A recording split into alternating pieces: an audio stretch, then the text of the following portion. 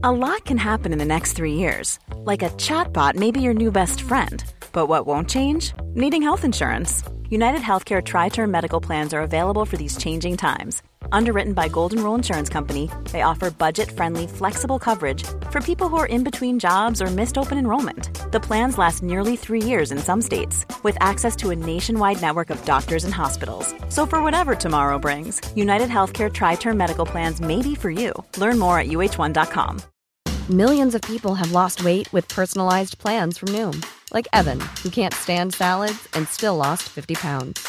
Salads generally for most people are the easy button, right?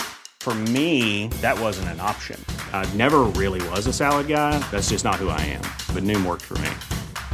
Get your personalized plan today at Noom.com. Real Noom user compensated to provide their story. In 4 weeks, the typical Noom user can expect to lose 1 to 2 pounds per week. Individual results may vary. Congratulations, true crime addicts. We've survived another year. It's the end of 2023. Can you believe it? It's almost the future. Tonight, we've got the top 10 most important true crime stories of 2023. It's a special episode of True Crime this week. Stay tuned. Yes, super excited. We are all pumped to have James Renner. James Renner on. That James Renner has zeroed in on. James Renner's once again drops a bombshell. Investigative journalist, reporter, James Renner, who's been on the podcast, longtime friend of mine.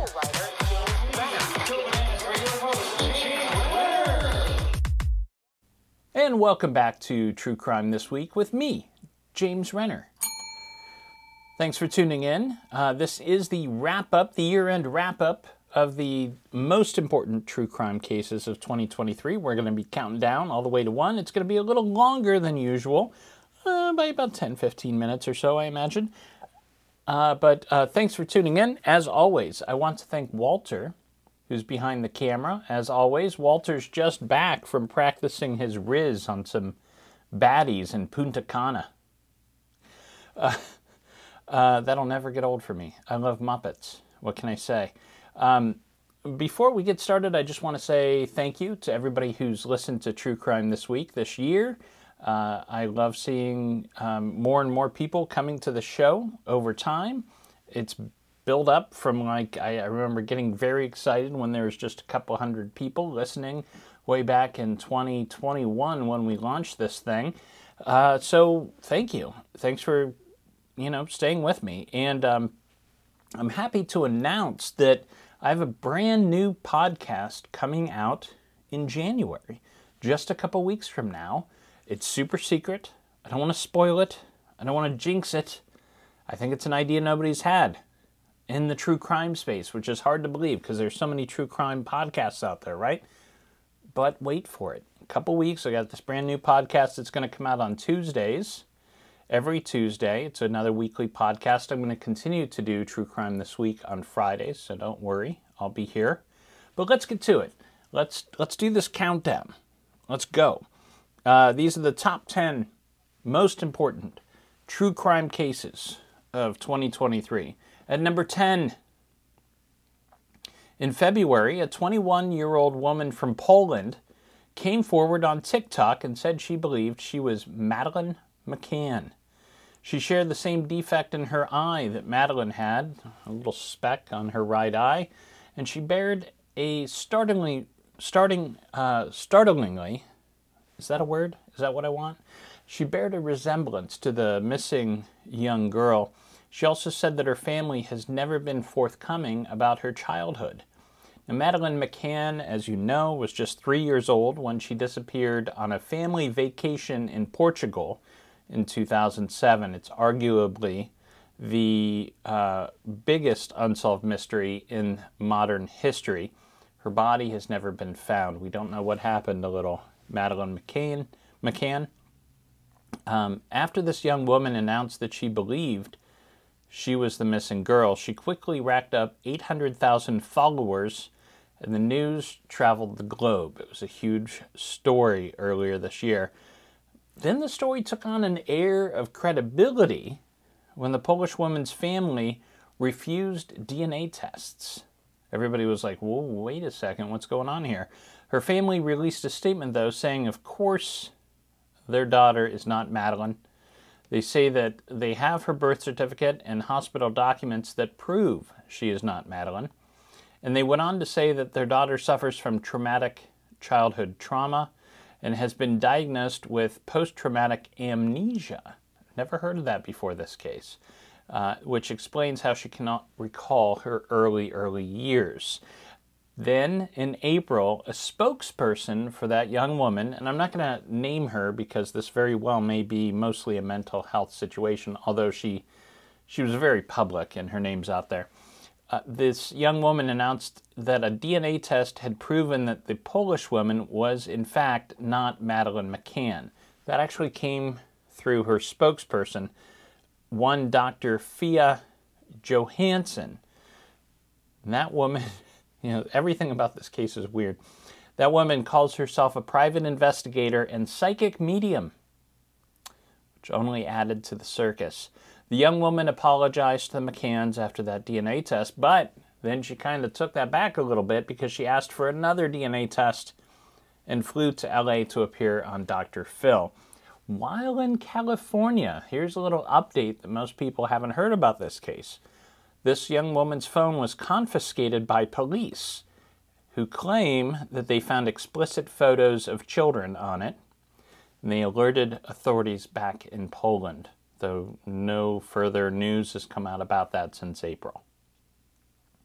At number 9, 3 people were murdered by beef Wellington this past July. 49-year-old Erin Trudy Patterson was separated from her husband. She invited his parents. She invited his parents. It would be less suspicious if she invited her parents, right? No. She had separated from her husband, invited his parents over for dinner, or lunch, at her house in Leongatha, which is about 84 miles outside Melbourne, Australia. Now, Erin told them she wanted to discuss the possibility of reconciling with her husband. Don and Gail Patterson arrived with Gail's sister, Heather Wilkinson, and her husband, Ian. Erin served them beef Wellington, and soon all 4 of her guests were in the hospital, complaining of stomach pains and diarrhea. Gail and her sister Heather died on August 4th. Don died the next day. Ian is the only survivor, but he needed a liver transplant.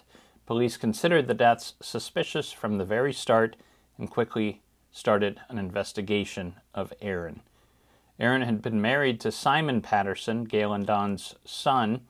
Back in March of 2022, Simon Patterson collapsed in his home shortly after splitting with his wife. He spent 21 days in intensive care, but doctors could never determine what made him so sick. And every time somebody got sick, Erin was doing the cooking. So the police looked into the beef Wellington, which contained some funky mushrooms, and not the good kind. These mushrooms were not store-bought. Police believe Erin served her in-laws death cap mushrooms, one of the deadliest mushrooms known to man. Erin even made sure that her kids did not eat that lunch. She prepared a different meal for the kids. Now, death cap mushrooms, they look similar to other edible mushrooms and apparently taste absolutely delicious, according to the very few who have survived after eating them. They're responsible for 90% of fatal fungi cases worldwide. Erin claims she'd bought dried mushrooms at an Asian grocery store several months before, but police called shenanigans because they found no evidence of this. However, they did discover a food dehydrator often used for drying mushrooms, which Erin had hid in the trash. And then on November 2nd, Erin was charged with 3 counts of murder, 5 counts of attempted murder for her repeated attempts to poison her husband before all this. She faces court in May of 2024. At number 8, a teenage girl was sentenced to life in prison in August following a car crash in Cleveland that left her boyfriend and another man dead. I heard about this right at the end, right at the sentencing. Somehow this wasn't on anybody's radar until she got this life sentence. Then it became a big deal. And I tell you, the more you look into this, it's one of those cases that it's hinky. That's all I'm going to say. It's hinky up and down. This girl's name is Mackenzie Sherilla. And in the early morning hours of July 31st, 2022, when she was just 17 years old, Mackenzie was driving through the suburbs of Cleveland in her Toyota Camry. Her 20-year-old boyfriend, remember she's 17, her boyfriend's 20, that would be Dominic Russo. He was in the car along with their friend Davian Flanagan. The three of them had spent the night at a friend's house smoking pot. On her way home, Mackenzie started speeding. The car got up to 100 miles per hour, then crashed into the side of a building.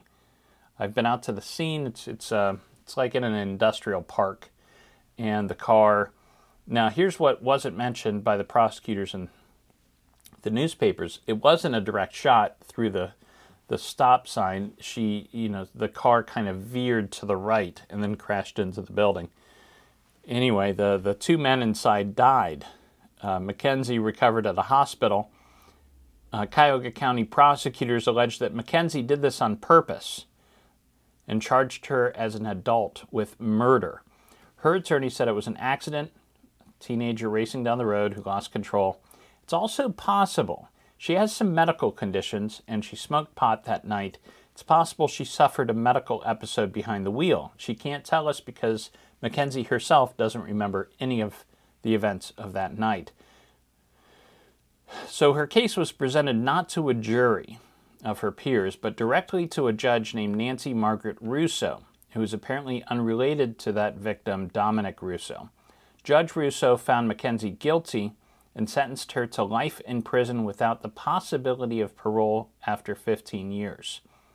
Evidence presented by the prosecutors included a video taken from a nearby business that showed Mackenzie speeding down the road, as well as a note from a doctor who treated Mackenzie that said the girl expressed grief, guilt, and shame, which they said was evidence of consciousness of guilt. Whatever the hell that means, right? The judge said she believed Mackenzie acted with purpose and morphed from a responsible driver to literal hell on wheels during that ride. Now, one thing you should know, in Cleveland, the last name Russo, remember Dominic Russo? You've got Judge Russo. The last name Russo here is kind of equivalent to like being a Kennedy in Massachusetts. Now, I'm not sure if her boyfriend, Dominic Russo, was related to any powerful local politicians, but it's a name that gives pause around here. In devil's advocate, let's say Mackenzie is guilty, that she purposefully crashed, which I don't see. Mackenzie was still underage. She was 17. Two adult men got her high on marijuana and then got into the car and let her drive. Dominic, who was made out to look like a perfect kid in the news, especially locally, also had a history of violent behavior. Anyway, the 17-year-old girl was tried as an adult, and she was sentenced to life, even though, I get into this with the philosophy of crime. You're 17. Your prefrontal cortex does not fully develop until you're 25. You look at teenagers, they are almost clinically, technically insane. They have little ability to reason and make conscious decisions that would help others.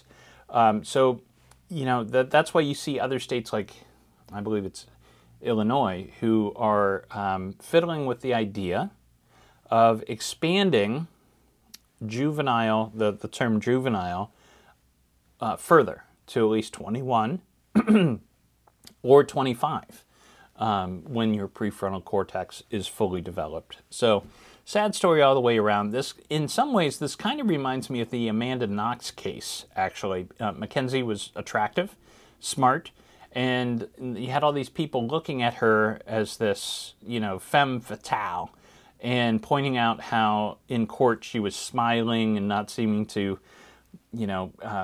give it her full attention and realize the seriousness of the situation, when that was likely just nerves that we were seeing. So, I want to do more with this case. Hopefully I'll have some time. There's more to the story, I'm sure. Number 7. 17-year-old Rudy Farias was reported missing on March 6, 2015, while walking his two dogs in a northwest Houston neighborhood when he vanished. Then he suddenly reappeared out of nowhere. On June 29th this year, police found Rudy Farias sleeping in front of a church not far from his home, covered in cuts and bruises, and what he told them was astounding. Apparently, Farias returned home the day after he was reported missing back in 2015, and his mother had been hiding him in the house ever since. Neighbors say they saw Rudy a couple times over the years, but his mother would say it was just a nephew who looked a lot like him. Why was he kept a secret for 7 years? Am I doing the math right? That's 8 years. 8 years. A victim's advocate from Houston, a guy named Quanell X, spoke to Rudy and told reporters that he kind of relayed Rudy's story to the reporters in the early days. Quanell X said that Rudy's mother scared him into thinking he would be arrested for running away, and so he should keep his return a secret. Quanell X also alleged that Rudy said, quote, she would ask him to, and Rudy later on came out and confirmed this. So the story is that Rudy's mother would ask him to play daddy, and she told him that he had to be her husband. Read into that what you might. Rudy's father was a former police officer who lost his job for rigging speeding tickets before taking his own life in 2014. Rudy eventually spoke to the media and said his mother never kept him in handcuffs or anything, but he felt she had brainwashed him into thinking he would get in trouble if he was ever found. Probably the strangest case of this year, right? And here we are at number 6. On August 30th, a 12-year-old boy escaped his home in Ivins, Utah, and ran to his neighbor's house where he asked for food and water. The neighbor noticed that there was duct tape on the boy's wrists and ankles, and he appeared to be malnourished. So the neighbor called Children's Services. CPS went to the boy's home and found that his 10-year-old sister was also emaciated and malnourished, and that the boy had deep lacerations from being tied up with rope. The children were sent to Utah's Child and Family Services, and in September, the children's mother, Ruby Franke, was charged with 6 counts of felony child abuse. Now, a lot of people already knew Ruby Franke. She was a popular YouTube vlogger and host of the 8 Passengers channel, which had 2.3 million subscribers, or had, since the channel has since been taken down. Franke's channel documented her life caring for her 6 kids, along with her husband, whom she separated from in 2022. Now, after her arrest, it was revealed that followers of the 8 Passengers YouTube channel have been reporting her behavior to DCS for years, pointing to videos in which Franke had threatened to withhold meals and bed privileges for her children. And if you're thinking, like, wait, Utah, 6 children, is she Mormon?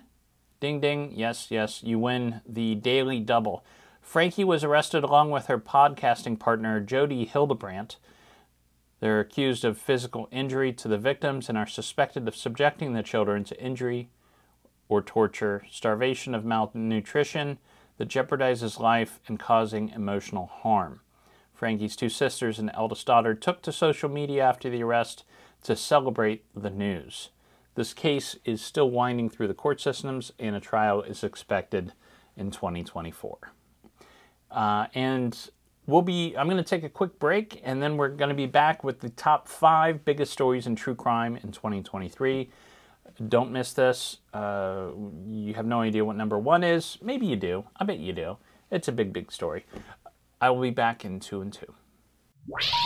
Please hang up and try again. Here's a cool fact. A crocodile can't stick out its tongue. Another cool fact, you can get short-term health insurance for a month or just under a year in some states. United Healthcare short-term insurance plans are designed for people who are between jobs, coming off their parents' plan, or turning a side hustle into a full-time gig. Underwritten by Golden Rule Insurance Company, they offer flexible, budget-friendly coverage with access to a nationwide network of doctors and hospitals. Get more cool facts about United Healthcare short-term plans at uh1.com.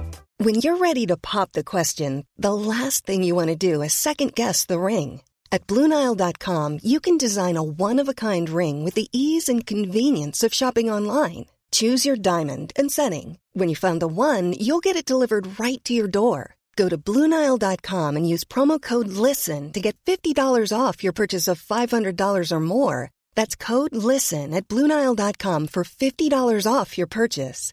BlueNile.com, code LISTEN. Everyone knows therapy is great for solving problems. But getting therapy has its own problems too. Like finding the right therapist, fitting into their schedule, and of course, the cost. Well, BetterHelp can solve those problems. It's totally online and built around your schedule. It's surprisingly affordable, too. Connect with a credentialed therapist by phone, video, or online chat, all from the comfort of your home. Visit BetterHelp.com to learn more and save 10% on your first month. That's BetterHelp, H-E-L-P. I'm Sandra, and I'm just the professional your small business was looking for. But you didn't hire me because you didn't use LinkedIn Jobs. LinkedIn has professionals you can't find anywhere else, including those who aren't actively looking for a new job, but might be open to the perfect role, like me. In a given month, over 70% of LinkedIn users don't visit other leading job sites. So if you're not looking on LinkedIn, you'll miss out on great candidates like Sandra. Start hiring professionals like a professional. Post your free job on linkedin.com/people today. And we're back with The French Chef, starring Julia Child. All right, the number 5 biggest true crime case of 2023. Here you go. Who had a confession in the Natalee Holloway case in their 2023 bingo card? I certainly did not. On October 18th, convicted douche canoe Jorn Vandersloot confessed in detail to the 2005 murder of Natalee Holloway in Aruba. Jorn was the last person to see Natalee before she disappeared and has been the lead suspect in her case ever since. Jorn was in court facing charges of extortion and wire fraud after trying to get $250,000 from Natalee's family in exchange for telling them about the murder. What was he going to use that for? Like, how many ramen packets can you buy? He's already sitting in... Anyways, prosecutors offered a plea deal to Jorn. If he confessed to Natalee's murder and told them what happened, his sentence for the extortion and wire fraud would be served concurrently with his 28-year sentence for the 2010 murder of Stephanie Flores. Jorn is currently serving that sentence in a prison in Peru. And as far as prisons go, you probably don't want to be in a prison in Peru. Jorn took the plea deal and finally provided the truth about what happened to Natalee in Aruba. Jorn said he was walking Natalee back to her hotel that night, and as they walked along the beach, he tried to feel her up. She refused and kneed him in the groin, which is just a wonderful sight, isn't it? At least somebody got a hit in when they could. Jorn responded by kicking Natalee in the head, knocking her unconscious. He then took a cinder block he found nearby and dropped it on her face, killing her. Then he took the body into the ocean and pushed it out to sea. Unfortunately, Jorn cannot be prosecuted for that murder, though, since Aruba has a 12-year statute of limitation on murder, which is weird, right? But his confession finally gives Natalee's family an answer that they've been searching for nearly 20 years. Jorn will be in prison until at least 2045, as he recently received an additional 18 years added to his sentence for trafficking cocaine in a Peru prison. At number 4, don't hate me, but it's news. Hunter Biden, the son of President Joe Biden, was indicted in federal court on September 14th for several firearms charges. Prosecutors claim Hunter made false statements when purchasing a firearm and possessing a firearm while using a controlled substance, which is illegal. Police responded to an incident in 2018 when a gun owned by Hunter Biden was thrown into a trash can in Delaware. It seems the person who tossed that gun in the trash was Hallie Biden, the widow of President Biden's other son, Beau. And Hallie was in a relationship with Hunter at that time. Keep it in the family, I guess. Hunter was also discharged from the Navy in 2014 after testing positive for cocaine. For those charges, Hunter is facing 10 years in prison and a $250,000 fine. Hunter has admitted to the addiction issues. In his memoir, he says there was a time where he was using crack cocaine every day. Hunter is the first child of a sitting president to face indictment in U.S. history. Now, that same week he was indicted, Republicans announced plans to begin an impeachment investigation against President Biden in an effort to search for evidence of crimes related to business transactions between the Biden family and a Ukraine oil company via Hunter Biden. Now, just this week, that process has kicked off. And as you probably know, I am a diehard liberal, but there is a story here that legitimately should be covered about Hunter Biden, and I believe the laptop also is a big story. If you go to reputable news sites that have reported a bit on that laptop situation, there are things beyond the pictures of Hunter in that laptop that raise some concern. And at the very least, it opens up the president, the most powerful man in the world, as they say, to blackmail very easily. So the level on secrets and craziness inside the Biden family makes succession look like the Brady Bunch, is what I'm saying. Hunter was indicted again on December 7th on 9 additional counts related to not paying taxes on time.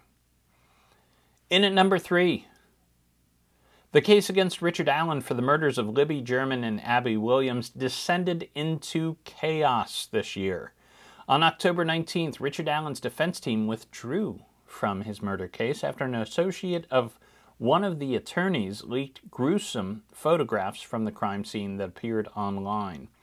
In February 2017, as you know, Libby German and Abby Williams went for a walk on Monon High Bridge in Delphi, Indiana, and there was a killer waiting for them. Their bodies were discovered the next day in the woods not far from that bridge. The case went cold for a number of years and slowly gained immense interest online, especially on Reddit message boards and Facebook posts where rumors percolated and annoyed police detectives. A review of the case last year led police to arrest Richard Allen for the murders. A search of his house turned up a gun matching the sort used in the crime, and he allegedly confessed to the crime multiple times while in custody. Let me repeat that. He's confessed to the crime multiple times while in custody. They record those jailhouse phone calls. Attorneys Andrew Baldwin and Bradley Rozzi were representing Allen and their conduct from the start. And their behavior has been peculiar. Earlier this year, Allen's attorneys filed documents with the court that presented the theory that Libby and Abby were not killed by Allen, but by a cult of Odin worshippers who had infiltrated the local jail. Odin, of course, is a Norse god and father of Chris Hemsworth. Then, around the beginning of October, someone leaked these photographs. The horrific images were traded among armchair sleuths before they began to appear online. One widely circulated photo shows a tree with blood marks on it.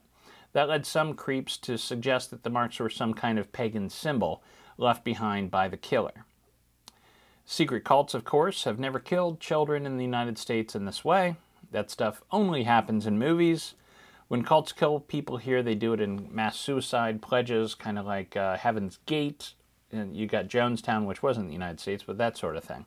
The whole theory itself is just stupid, but there are a lot of stupid people out there. The photographs were also sent to the host of the popular Murder Sheet podcast, which has been covering Delphi for a while. They've been breaking news left and right. Hosts Anya Kane and Kevin Greenlee have consistently revealed new information in that case, and their coverage was likely responsible for pushing authorities to take another look at the evidence, which led them to Allen. The Murder Sheet came out with 2 episodes following the dissemination of these photos. In those episodes, Anya and Kevin talked about how the photographs were leaked to them. They immediately reached out to police, and an investigation uncovered the leaker. the person who leaked these photos was connected to that law firm that was representing Richard Allen. This man was able to get the images from the defense team and leak them to another source, who then forwarded them to the murder sheet. That leaker, the guy himself that took the pictures of the pictures, has since died by suicide. That led to Judge Francis Gall demanding that Baldwin and Rodzi withdraw themselves from the case following immense pressure from the media. They were not happy to do so. Baldwin's got his own lawyer now, and that lawyer argued that these photos would have been disclosed at trial anyway, so, what's the big deal? Mr. Baldwin trusted a friend to respect his office space, a morning court filing read. He was betrayed. Baldwin promised to start locking his door. Nice job. A little late, a dollar late and a dollar short, as they used to say, but shortly after all that went down, Baldwin demanded to be reinstated as Allen's attorney, which led to a myriad of new court filings that brought the case to a screeching halt, I think is the term, and that led to the postponement of the trial. Judge Gall also ended up in the hospital about the same time, which further stalled the process. Now, my hunch, for what it's worth, and I might be wrong, my hunch is that sometime in early 2024, we're going to see new lawyers for Allen and a new judge for the court. The second biggest true crime story of 2023. On July 17th, Maricopa County Court Judge Sam Myers threw out the no-body homicide case against Michael Turney for the supposed murder of his daughter, Alyssa, who vanished in 2001. The judge said there was no substantial evidence to support a conviction, even before the jury began to deliberate. Prosecutors brought the case to a grand jury after Alyssa's sister, Sarah, organized a social media campaign to pressure police to arrest her father. Until then, police had been reluctant to do so because of the lack of evidence. Alyssa's body has never been found, and she left behind a note saying she was running away. This ruling, when the judge tossed out the case, was a blow to efforts to reform the way true crime is handled in the media. And we're left with two possibilities, neither which is good. Either he was guilty, and this online social justice campaign pushed for an indictment before there was evidence, or he's innocent and they just destroyed this guy's life. But anyways, this case, it really is an example of how these online crusades of justice should be and should not be handled. In fact, this ruling will make it harder for future no-body homicides to reach a grand jury. The no-body homicide cases make up a minuscule amount of prosecutions across the United States every year. There's like a handful of them. It's a very hard case to win. And this is going to make that, it's going to be a greater hurdle for the next no-body homicide. I also recommend that you listen, if you're interested in this case and what happened behind the scenes. There's an interview with Sarah Turney's former podcast partner, which was conducted by the Murder Sheet podcast. You'll remember them from the last story, right? The Delphi case. Well, the Murder Sheet interviewed the former podcast host of the podcast about Alyssa Turney. And this podcast host was forced to sue Sarah Turney after she was harassed by her and her army of online trolls. It got really ugly. Now, Michael Turney cannot be recharged if Alyssa's body is ever found due to double jeopardy. He has since gone on TikTok to proclaim his innocence. He's kind of, other than the TikTok stuff, kind of laying low for the moment. Top story of 2023 was the Gilgo Beach serial killings and the arrest of Rex Heuermann. In this past July, 59-year-old architect Rex Andrew Heuermann was arrested in Midtown Manhattan after leaving work.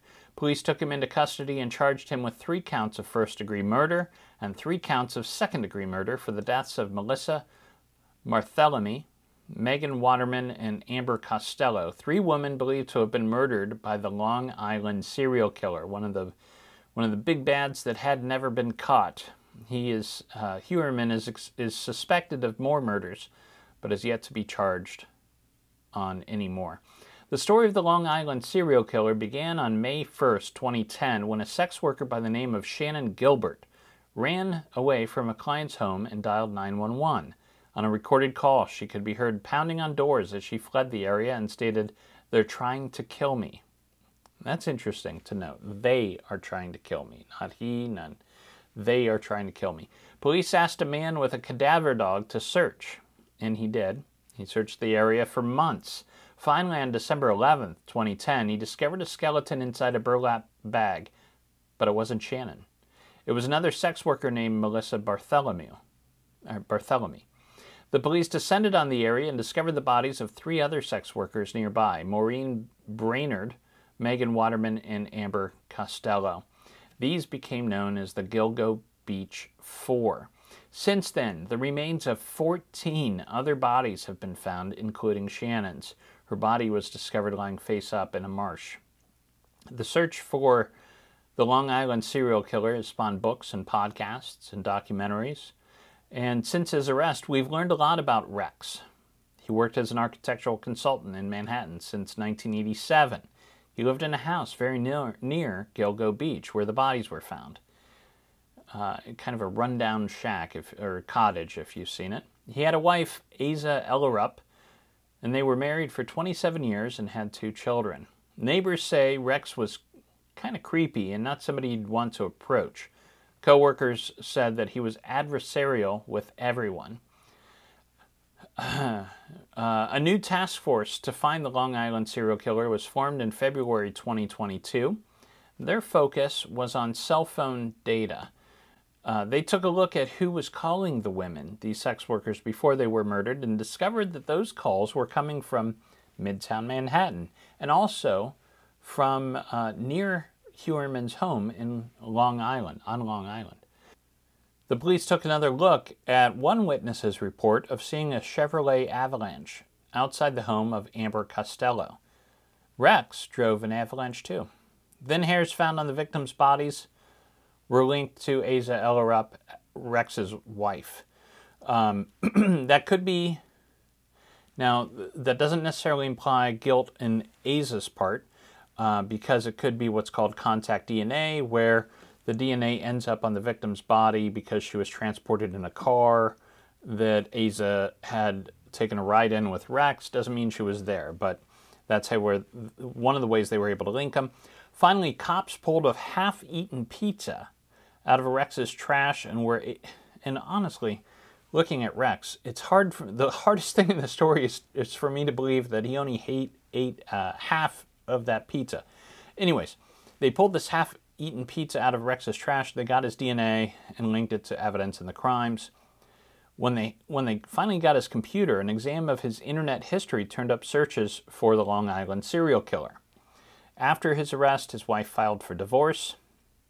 Police are now closely looking at unsolved homicides near other property owned by Rex. He had a timeshare in Vegas, which was purchased around the time that a sex worker named Lindsay Harries was murdered. He also owned land in South Carolina, and police are looking for connection there between Rex and a missing woman named Aliyah Bell. In November, it was reported that Rex's wife, who has since divorced him, and their kids will receive $1 million to tell their story for the Peacock Network. Many raised concerns about this since the trial hasn't even happened yet. Also, it was revealed in October that a witness is claiming to have attended a swinger sex party at Rex's house with one of the Gilgo Beach murder victims in 1996, a party for which Asa Ellerup was present, allegedly. Now, the big question is, will this documentary through the Peacock Network go forward when so much is still unknown, especially about Asa Ellerup herself? It's a question that will likely be answered in 2024, and you're going to hear it here first on True Crime This Week. And those are the top 10 biggest crime stories of 2023. Thank you again for tuning in, and enjoy the holidays. Christmas, Hanukkah, whatever you celebrate. New Year's, everybody celebrates that, right? Go out and have a good time. Drink, but don't drink too much. everything in moderation, even moderation. And as the incomparable Murray Saul once said, we gotta